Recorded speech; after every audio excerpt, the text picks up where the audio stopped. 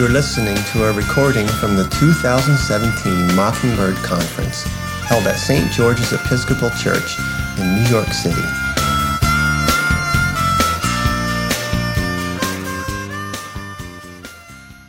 Hi, I'm Adam.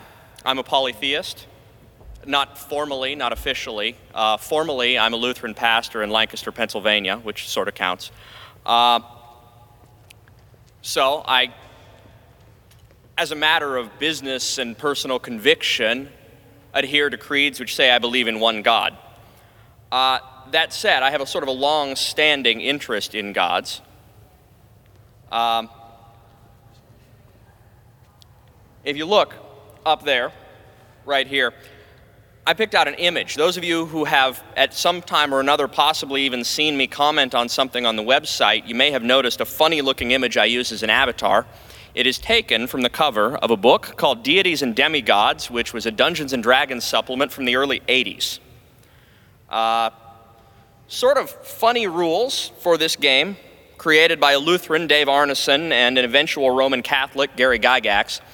But the rules provide a kind of structure for talking about gods within your games of Dungeons & Dragons. And what the book does, it could be just treated as a silly, role-playing game supplement, but I prefer to think of it as one of the great works of comparative mythology. And I think about it that way because what it does is it takes various sort of pantheons of deities from different cultures, and normally in world history, although it takes a bunch from fantasy worlds as well, and sort of organizes them. Provides rules for each one of these and structures, and so you can look at them and see how they compare and how they don't. And you notice that a number of the real world ones, well, it's interesting that they have sort of a supreme sky god and different gods sitting in roughly the same places in relations to each other. That's kind of funny. I think I first picked up this book when I was about 8 years old. I got into that stuff a little bit young. But I've been interested in gods and mythology and how these things fit together for a long time. I was also raised in the church. I'm a pastor, and I'm the child of a pastor. What I'd like to talk about today is how to have one God. That's my title, how to have just one God. And I'd like to start by looking at two fairly important texts which might establish us on a little bit of a firm footing.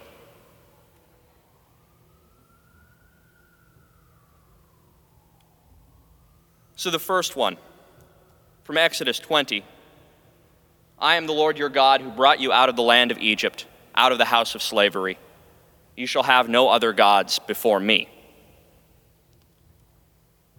And a second from Deuteronomy 6. Hear, O Israel, the Lord our God, the Lord is one. Now in the West, one God is assumed. And when I say one God is assumed, I mean for practically everyone, regardless of how many you say you believe in. Agnostics will tell you, generally speaking, they don't know whether there is a God. They will very rarely explain themselves by saying they are not sure how many gods there are. Atheists, as a rule, say they don't believe in God. This is how they speak in the Western world. Sometimes they will make the further point, and this is a nice rhetorical move, that we all disbelieve in gods and they just disbelieve in one more than many of us. 98% of atheists, that's not a researched number, specifically don't believe in the one God that these verses refer to. That is the God they have no time for. And quite a few don't believe even more specifically in a denominational variant of the same. A Roman Catholic atheist is often as not still very much a Roman Catholic. That is the God he has no time for. If somebody says they're religious, we hardly ever ask, which of the gods do you believe in? Which would be a great question. Ask that to a stranger today. Or how many gods do you have? You'll hear people say they're looking for a new church. Sometimes you'll hear somebody saying they're exploring various religions. I have never in my life heard anyone say they are looking for a new God. It's just not how we speak. Christians, Jews, Muslims, and a surprising number of pagans of one sort or another will say God or one God. In a world of open questioning of religious doctrine, that can feel as if it's sort of a safe point of agreement. Well, there's one God, right? Comforting, if not very substantial. But agreement on the number of the divine doesn't say very much about devotion. The Christian experience, and I mean the lived Christian experience, is surely that we regularly say there is one God. We say this in the creeds. We say this even if we're in churches that don't recite the creeds very often. We all think this. But the fact of the matter is our hearts tend to speak otherwise. These verses sharpen that distinction between what we think and our experience, because they demand that the hearer have just one God, just this one God, the Lord your God, the Lord our God. It is a matter of personal and communal significance. And we get some of the same radical exclusivity in Jesus' statement, I am the way, the truth, and the life. So, to my argument, having just one God is not a trivial thing, not a thing that can be assumed. In Scripture's view, it was Israel's fundamental problem. And so I think the fundamental problem of human life. It's not the only way to phrase that problem, of course, but it really is the problem. To dig into this problem, I want you to carefully observe an act of sincere worship. There's no sound, but you don't need it. This is my son in his younger days. Call it a year and a couple months ago. When he'd get fussy, when he'd get upset, when I couldn't stop him crying any other way, I would bring him out to the side of the road and we would sit and watch cars. And one of the first words I remember him saying, after Dada, but not very much after Dada, and well before Mama, was car.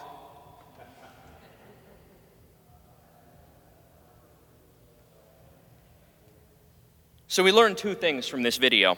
Human beings are built to have gods, since neither his parents nor anyone else he was spending much time with cared at all about cars. And this behavior starts very, very young indeed. Our worshiper sits by the side of the road and he waits for the God to arrive so that he can cheer its coming. This is his deepest wish. If I put a palm branch in his hand, we'd recognize that. So the only thing that would comfort him, not me, not his mother, just the cars. The only reason that he didn't dash out into the road to join himself to the object of his devotion, to return to a sort of primal inorganic state, I think Freud called this the death drive, is that he couldn't yet walk. Now he's almost 2 and he runs everywhere and he has to be restrained to keep from bolting out into the street, because I'm still quite sure if he could just charge into a car and merge himself with it, he would. So you can imagine that traveling around New York with him is a lot of fun. Each car is the arrival of the God all over again. Some are bigger, some are smaller. Because we live in Lancaster, Pennsylvania, just outside the city, and down that road to the right is Costco, Amish buggies come clomping around along that road as well. And he loves those. They're amazing. But however different the vehicles are that come down the road, big trucks, little cars, buggies, they are all the God. Number doesn't matter so much. This is John's liturgy. This is what he lives by, to participate in the divine procession down Greenfield Road in Lancaster, Pennsylvania. You might think this is an exaggeration. Is it really worship, what he's doing? How can those cars be gods? It might help if I defined a God so you can see what we're working with. Behold an illustration of a God. This is as accurate as I can make one. A God is a bucket, a container for faith. That's all. There are no gods without faith, and nothing else but faith makes a God. A God might be big or small, visible or invisible, personal or abstract, strange or familiar, angry or glad. Could be any of those things, but what it must be is a container for faith. Probably not going to be able to read that. I will read it to you. I think it's spraying all over the place. This is from Martin Luther, from his larger catechism, part of his explanation of the first commandment. A God is the term for that to which we are to look for all good and in which we are to find refuge in all need. Therefore, to have a God is nothing else than to trust and believe in that one with your whole heart. As I have often said, it is the trust and faith of the heart. And listen for these words: trust, faith, believe. The heart alone that makes both God and an idol, for these two belong together, faith and God. Anything on which your heart relies and depends, I say, that is really your God.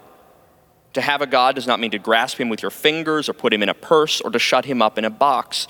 Rather, you lay hold of God when your heart grasps him and clings to him. To cling to him with your heart is to entrust yourself to him completely. All people have set up their own God to whom they look for blessings, help, and comfort. For example, the pagans who put their trust in power and dominion exalted Jupiter as their supreme God. Others who strove for riches, happiness, pleasure, and the good life venerated Hercules, Mercury, Venus, or others. They all made a god out of what their heart most desired. Idolatry does not consist merely of erecting an image and praying to it, but it is primarily a matter of the heart.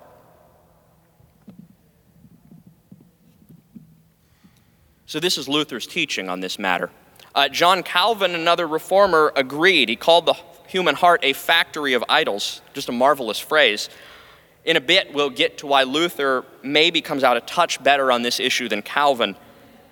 But on the initial diagnosis, they're both right. Now, this is a monotheist. He has a bucket. And he holds tight to his bucket. He does not want anyone to steal his bucket.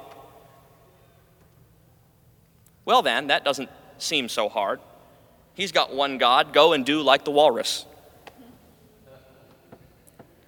Except, I'm not sure what the walrus would do if I actually took his bucket when he wasn't looking and gave him a different one.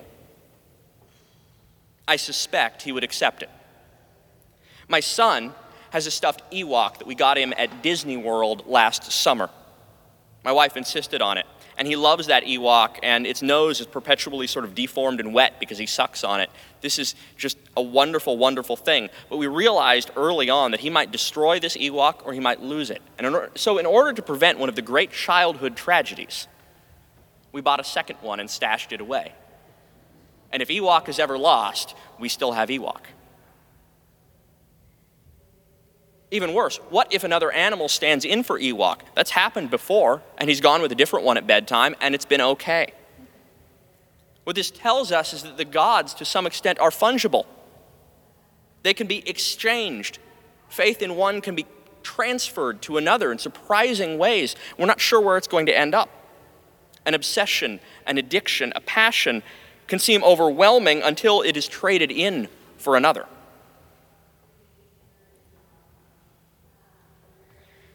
Now, after my son takes a bath, he gets lotioned up, and because he has got a kind of a dry skin issue, and then he sprints away. And it is hard to get a good grip on a slippery, fat, little naked person. You need to really grab hold of him. The gods, in fact, are just as slippery, maybe more so, and without a handle, without a way to get a grip, we can lose track of them entirely. But handles are hard to come by. How do you get a hold of a God? How can you say, I have this God and not that God? Our attempt to number the gods is one such effort. So I've plotted this on a number line. It's so scientific you could have a march for it. I hope this is helpful. No gods, the beginning of the number line, seems to be something we understand. It's stable enough as a position. One God is clean and easy, exactly one, no more, no less. We'll get back to that. And we get further out on the line. And you might realize something's gone strange here. Ask around. If any of you ever meet a person who believes that there are exactly 5 gods, no more or less, I will send you a prize. This is true for almost every integer past 1. We know that the Trinity doesn't mean 3 gods, I'm pretty sure.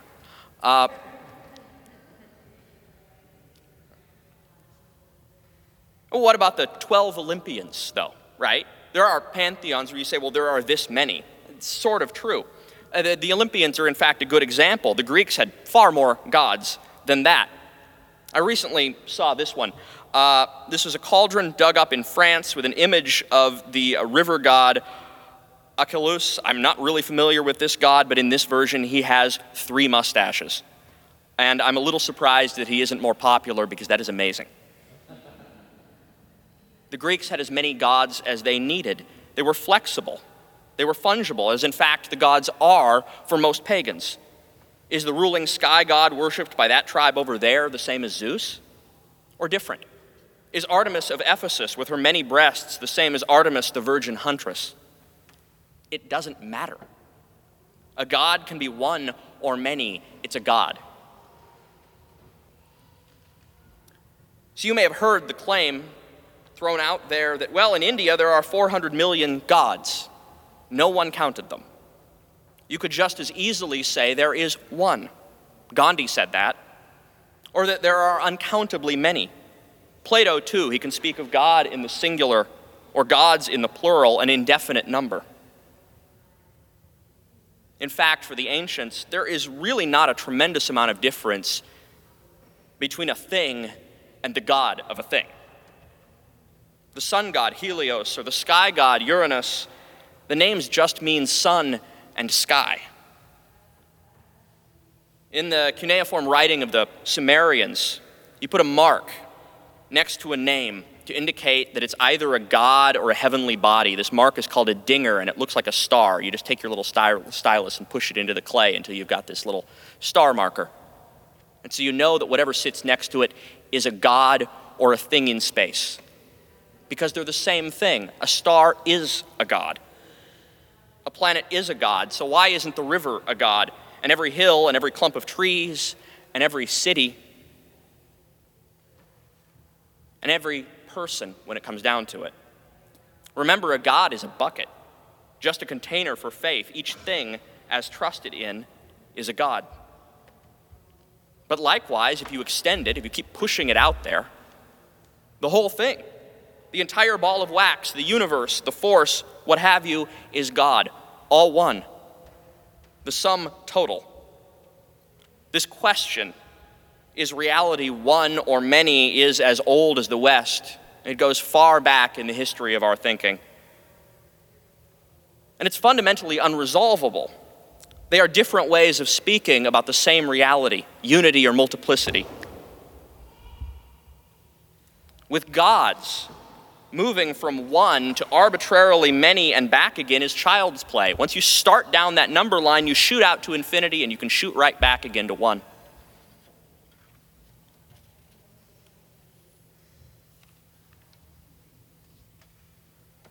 But if we get that far, that one and many are the same, what about zero? There is an old theory, Max Weber's disenchantment hypothesis, which suggests in one way or another the loss of the gods, of spiritual powers, of magic from the public sphere, how these things have sort of drained out of our lives. I think this simply isn't true. I don't know much other way to say it. If it ever was true, it certainly isn't now. The gods are not gone, they're not even very well hidden. We haven't stopped worshiping because faith has to go somewhere. Consider some of our great intellectual atheists, those who have made really lasting contributions. Charles Darwin on the left is one, Nikita Khrushchev on the right is not. But I'm using him as a stand-in to an extent for Marx. I know that's not entirely fair to Marx, but bear with me.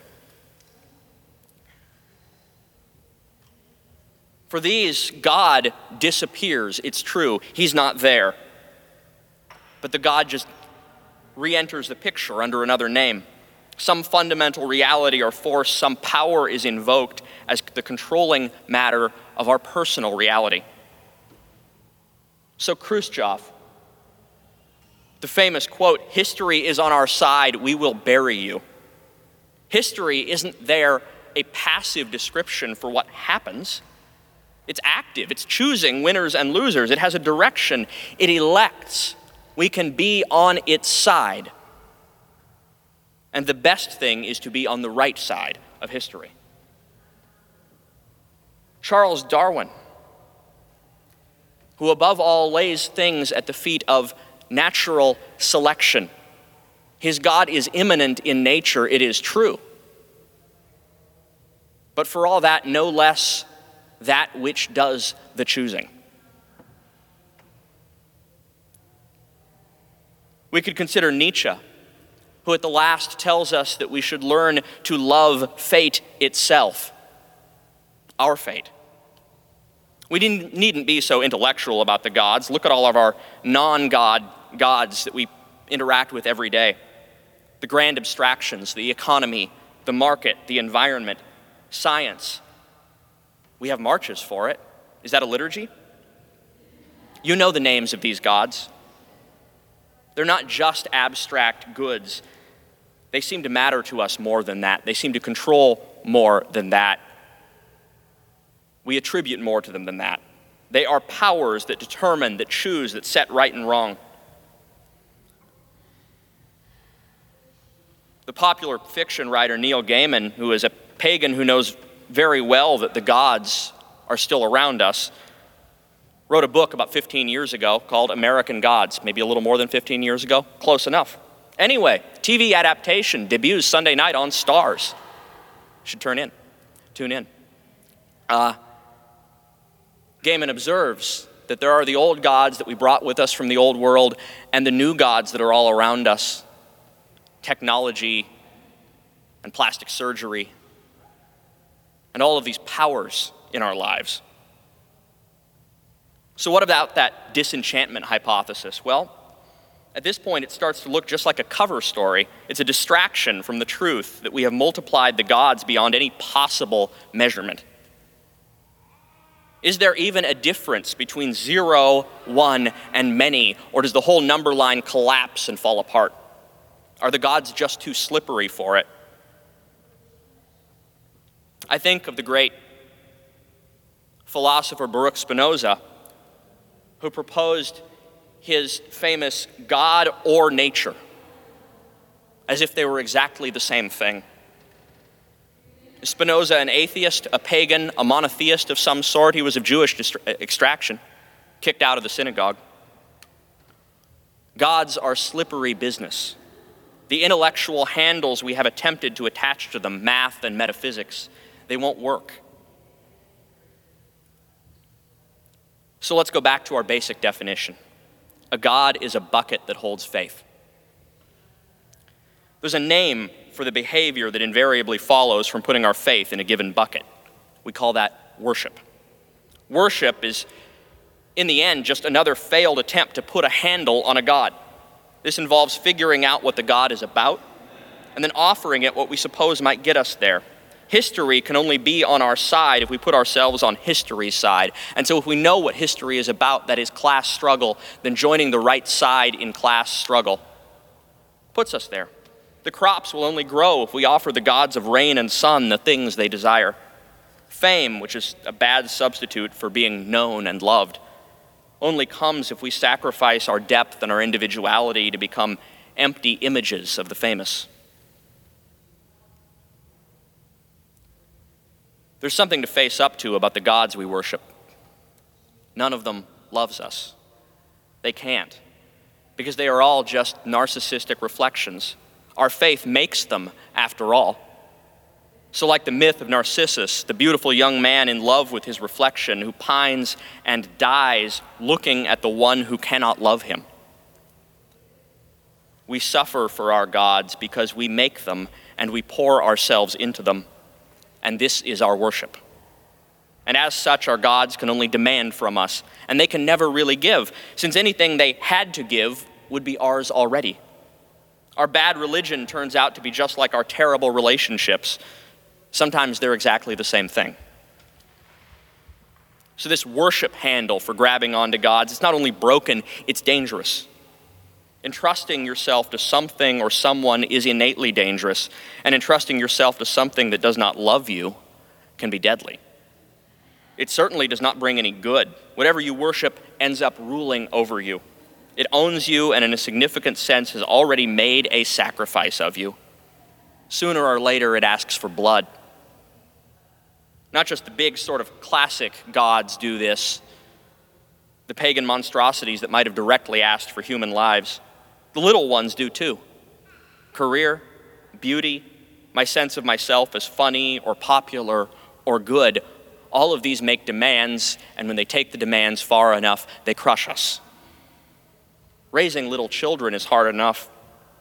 When they become little gods instead, angry projections of what we wish we were, of the futures we wish we had but know we can't have anymore. When they become ourselves done over but elevated to an unimaginable degree, and we do this, we pour ourselves into our children in this way, then they become unmanageable, and they will kill us. If nothing else, this should actually make us sympathetic to the stated goals of atheists. Because what they want is to see us freed from servitude to false lords, to gods who do not help. There is something noble about that, and we ought to admire it. It's futile, I think, naive, but noble. This is Tollund man. He is in remarkably good shape for a guy who died between 2,300 and 2,400 years ago. He was strangled and thrown into a bog in Denmark. His neighbors did this to him. He was a human sacrifice to whatever gods provided for the people who lived there. Good gods, I suppose, benevolent gods. After all, they gave the peat from the bog and the life that came with it. The life of one is hardly anything to pay for the benefits those gods offer. So this man's neighbors killed him willingly. Their faith killed him, and it made murderers of them. Not to belabor the point, but here are a few more. On the upper left, an image from something called the Gundestrup cauldron. And it shows a god of some sort sacrificing a man. It tells the truth. In the middle, Aztec sacrifices, hearts cut out so that blood may be an offering and spirits may ascend to the heavens. On the lower right, human sacrifice in Hawaii, a practice which ended about 200 years ago. Again, all of these willing practices. Let's get more modern. We have a contemporary example and a fantasy one, the same illustrator as the cover of the Dungeons & Dragons book, actually. I have sort of an irrational fixation on him. But they show the same thing, the gods demanding what is their due. It doesn't matter whether we find God at the bottom of a bottle, or in someone's pants, or in the dream of an Islamic state, or in some thing beyond our reckoning. We hand ourselves over willingly to whatever we think can choose us, can save us. But these things do not and cannot love us. Now, lest we think that only crude, primitive gods do this, we should consider some of our more enlightened ones. If only our atheist friends really could put worship to a stop, but they can't. One after another, they abolish gods only to establish new worship in their place, demanding that humanity bend its knee to another power. After all, Nietzsche did want us to love our fate. Fate doesn't love me. It's not good enough that fate exists. We have to give ourselves to it. Spinoza wants us to submit to reason, the highest law. Darwin says that we should not only accept nature red in tooth and claw, but bow to this selection. How many millions were sacrificed over the last century to that monster history, which Marx thought he had gotten a handle on? These are not exceptions to the general rule of human life and worship. They are the rule. They are the rock bottom of what worship and gods are about. My toddler would willingly run in front of a car if he could. American Christianity is in a weird spot. It really is. There are large sections of it who would look at the Orthodox Church in the upper left with all of its marvelous painted images and see only pagan polytheism, while failing to notice they have somehow put Hercules on a cross. I want to suggest that at least part of our problem is that we do not take humanity's basic paganism seriously enough, especially in the church. We dismiss it as demonic and therefore something having nothing to do with us, imagining that it is our part to contend against mechanistic atheism or secularism or something, and we fail to see how we, just like our neighbors, bend the knee to 1,000 different gods even in our own sanctuaries. The whole earth is a temple, one way or the other. We are very religious in every way, as Paul said. The only question is what gods will be worshipped. And without any sure handle, we know the answer. A God without mercy, to whom we are bound to give and give, who is glorious indeed, but only ever at our expense.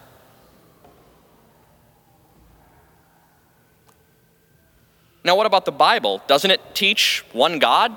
Well, yeah, of course. But it's in the Bible that we see the standard handles for taking hold of the gods, our attempts to manipulate God into our own image, systematically and thoroughly broken. Consider even the word God as it appears in Scripture, El, or in the plural Elohim.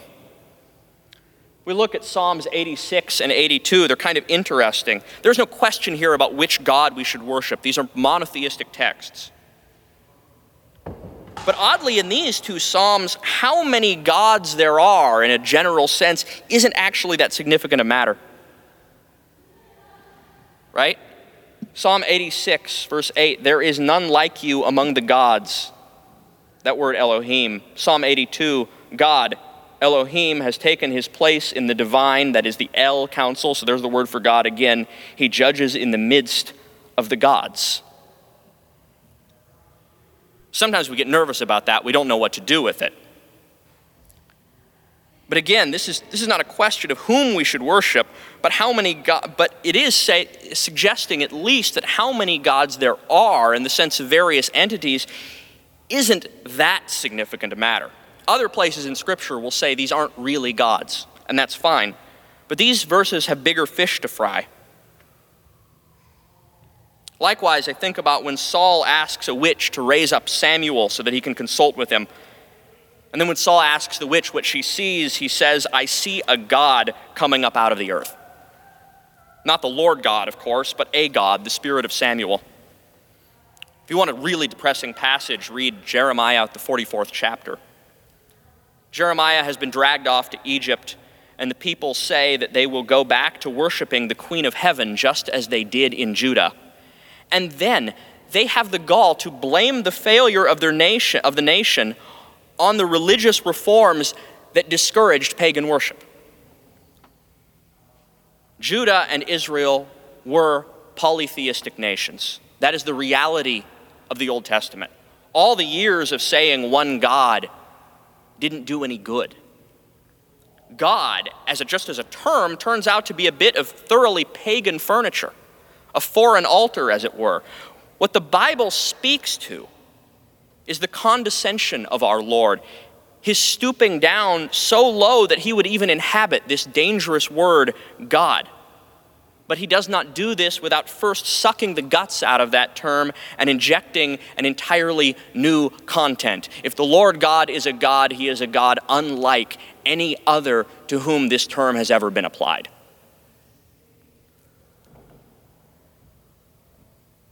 This gets more clear when we consider the absolute sabotage job that the Bible does on worship. Despite many pages committed to sacrifice and worship, to the things due to God, and despite the best efforts of Christians to make their worship indistinguishable from any old pagan cult, minus the blood and animal bits, the net effect, the grand thrust of the Bible's story is to completely undermine the concept of worship as it has been developed by the human mind. The Bible is against worship as we normally conceive it. It is against the gods because it proposes something absolutely radical. There is one who is not like us. He is not a reflection of us. He cannot be bought or manipulated or influenced. We cannot get on his side. We cannot join ourselves to him, give him anything, love him, or even stand to be in his presence. We do not want him. But he is the Almighty, the one who chooses, the only one. And he is absolutely in love with us. Nothing compelled him to make us or to bear with us. Not reason or the law or necessity or fate or chance or science or history or karma. He stands in relation to no other gods. But he has stooped down so low that for him alone we have a sure handle. We can grab onto him. We have a place to grab hold. He is something definite in this undifferentiated mass of so-called gods. He is the one sure thing because he has given himself in a sure promise. None of the other gods would do this. They couldn't imagine it. And that promise looks nothing less than the death of his son. So long as we look about in the world for gods, we're lost. Our religious activity, our game of worship and sacrifice, which spells death for both us and our neighbor. I think Simeon Zoll would call that sin. It cannot stop in this age. How could it? But if we could have one God, if we could actually have just one who actually loved us, then we could stop. Then our desperate attempts to appease the angry gods we have made for ourselves could come to an end, and the sacrifices would be over. Having one God is not about counting at all. It's not about getting the metaphysics right or getting the worship right. It is about faith coming to rest in the only one in whom it can safely rest. The only God who does not ask for our blood, but gives his own and pledges himself eternally to us. The only one who is trustworthy. The gods we make cannot make promises. They can only demand blood for blood, gift for gift. But this one God simply promises. So this is how it goes. The one God, your God, must make a promise to you that you will be his own and stake himself on it until heaven and earth and me and you and all things hang from this single word. The days are surely coming, says the Lord, when I will make a new covenant with the house of Israel and the house of Judah, and it will not be like the covenant that I made with their ancestors when I took them by the hand to bring them out of the land of Egypt, a covenant that they broke though I was their husband, says the Lord. But this is the covenant I will make with the house of Israel after those days, says the Lord. I will put my law within them, and I will write it on their hearts, and I will be their God, and they shall be my people. No longer shall they teach one another or say to each other, know the Lord, for they shall all know me, from the least of them to the greatest, says the Lord, for I will forgive their iniquity and remember their sin no more.